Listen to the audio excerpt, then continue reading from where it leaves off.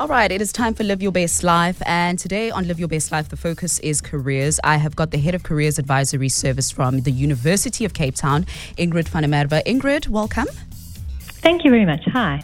Hi. Okay, Ingrid, so we're talking careers. We're talking about placing yourself in a position where you're able to get employed, because we know unemployment is just already one situation in its own in this country. Tell us a little bit about the work that you do at the University of Cape Town. Well, our service is exclusively for UCT students. So we see students from first year to postgraduate. And our work involves helping them through decision making about, what they're going to do with their degrees. We help them to prepare for work. So we help them with applications, CVs, interview skills. So we not only do that one-on-one, but we also have lots of workshops and talks and educational activities for students, just to introduce them to the sorts of things that they need to expect in the world of work. Yes, and the world of work is a different one altogether. We've got a couple of voice notes coming through, Ingrid, that I'm going to be playing, and hopefully you can just get in touch and help our listeners out. This one was the first one that came through. If you can just have a listen to this. Okay. Good morning, Sachaba. It's Nathan here. I think a big question that a lot of people don't know how to handle and ask, myself included in that, is how to ask for a raise. How would a professional advise you to approach the whole situation? The do's and don'ts in asking for a raise, and how much is too much, etc., etc. Anyway, thanks, Jabba. Cheers. Alrighty, Ingrid, were you able to hear that one? Yes, I was. All right. So, Shaba, that's a tricky one because it entirely depends on the organisation that one works for, because sometimes salary sort of scales are set, and asking for a raise is not necessarily, sometimes there's a contractual agreement. So that, it would really be dependent on the situation and the organisation. Okay, so it's dependent on who you're working for.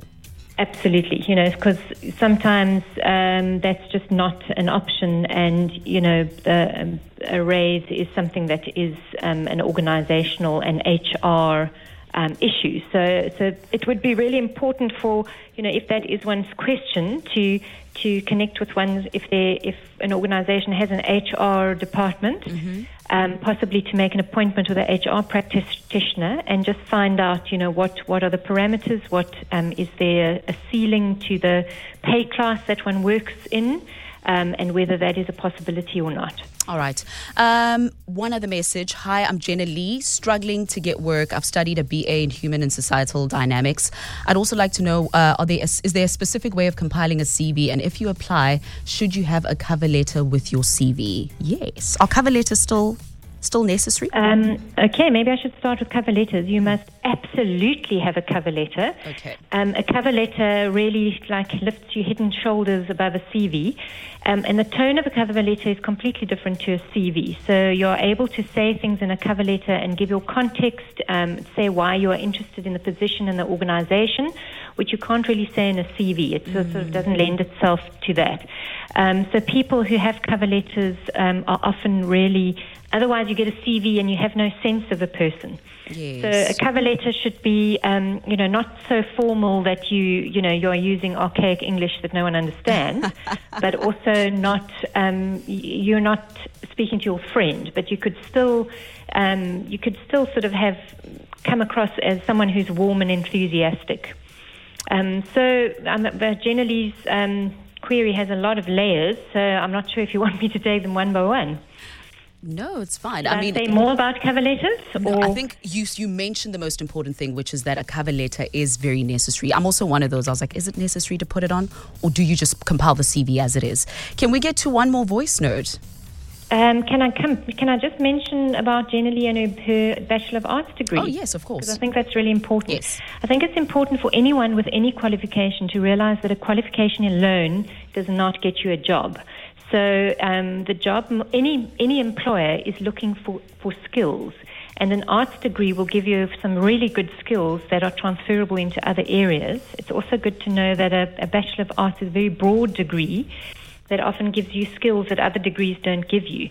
But in your CV, you need to actually encompass a whole lot of other things that you've done, work experience, extramural activities, community service. All of those are important for putting yourself. You are a package deal. You are not just your qualification. So that's really important. And a CV should outline all of those things, and your cover letter should target the specific organization you're applying to, why you want to work with them, what you know about them, and why you would be good for the job. All righty. Ingrid, thank you so much for answering those questions. And just in the case of people getting in touch and the listeners getting in touch on the WhatsApp line, if someone needs advice, how do they reach you and how do they get in touch? That's a tricky one because we don't really have the capacity to deal with the public, but our website is open to the public. So we have a lot of tips and articles on our website, but I'm afraid in terms of one-to-one appointments and consultations, we can only see UCT students. But our website is www.careers.uct.ac.za. All right, Ingrid, thank you so much for the time. Thank you for getting in touch and for giving advice. Sure. All righty. That's Ingrid van der Merwe, who is the Head of Careers Advisory Service at the University of Cape Town. Anything career related, she did give you their website. You can get in touch for Live Your Best Life with all your career related questions. Here's September.